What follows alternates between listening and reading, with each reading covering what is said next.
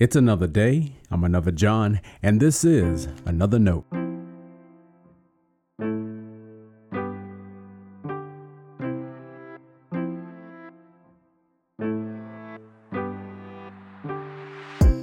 Today's edition of Another Note is titled Readjusting Our Vision.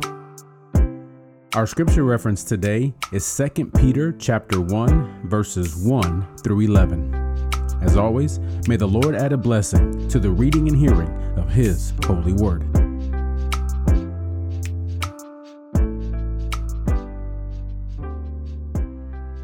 Simon Peter, a servant and apostle of Jesus Christ, to those who have received a faith as precious as ours through the righteousness of our God and Savior, Jesus Christ. May grace and peace be yours in abundance in the knowledge of God and of Jesus our Lord.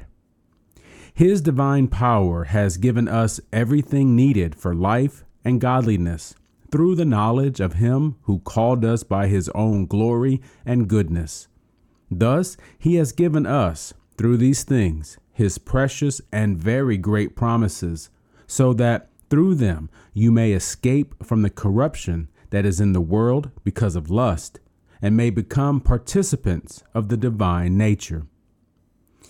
For this very reason, you must make every effort to support your faith with goodness, and goodness with knowledge, and knowledge with self-control, and self-control with endurance, and endurance with godliness, and godliness with mutual affection, and mutual affection with love.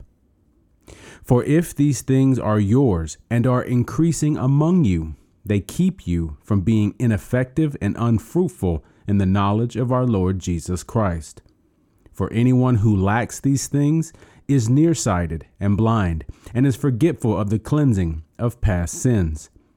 Therefore, brothers and sisters, be all the more eager to confirm your call and election. For if you do this, you will never stumble. For in this way, entry into the eternal kingdom of our Lord and Savior Jesus Christ will be richly provided for you.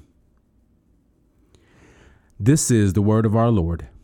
Thanks be to God.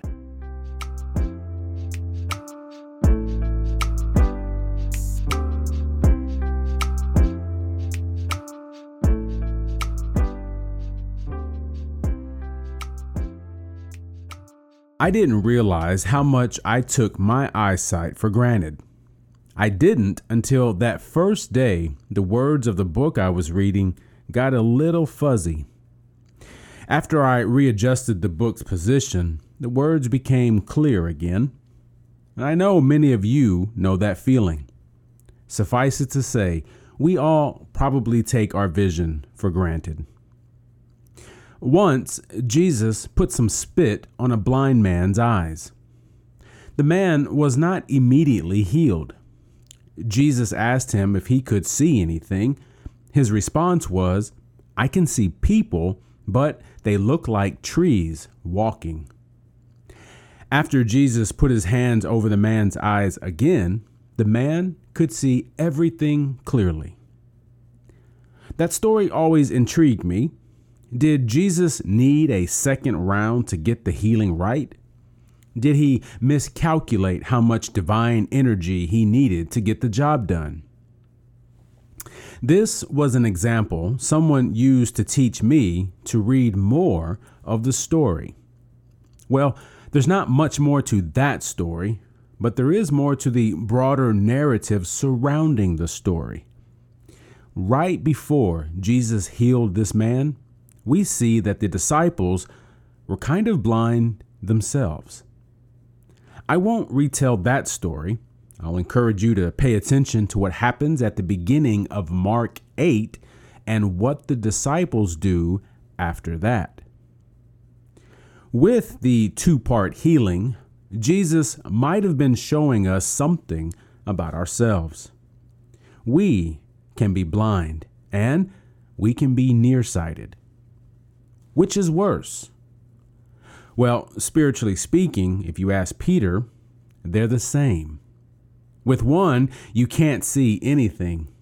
With the other, people look like trees. In his second epistle, Peter names several personal characteristics Christians should have. Some of them sound like fruit of the Holy Spirit. And not only should we seek these qualities, we should hope they are increasing within us. If not, Peter says, we are nearsighted and blind, or short-sighted, not able to see far off. Like the disciples, we sometimes lose sight of what is most important in our faith and ministry. We focus too much on matters that mean more to us than to God. As a result, we lose full sight of the calling we have as God's people. We are blind and short-sighted. The only thing that can bring our sight back is to readjust our full attention to the Savior. Stay blessed. Now, before you go, let me make sure you know I love you and you are a blessing to me. Thanks for listening to another note. I hope it helps you live a life worthy of the calling you have received. Let me know if I can pray with you and help us reach others by sharing today's devotional or leaving a review wherever you listen as a podcast. And finally, make sure to check out the website at anotherjohn.com. God be with you.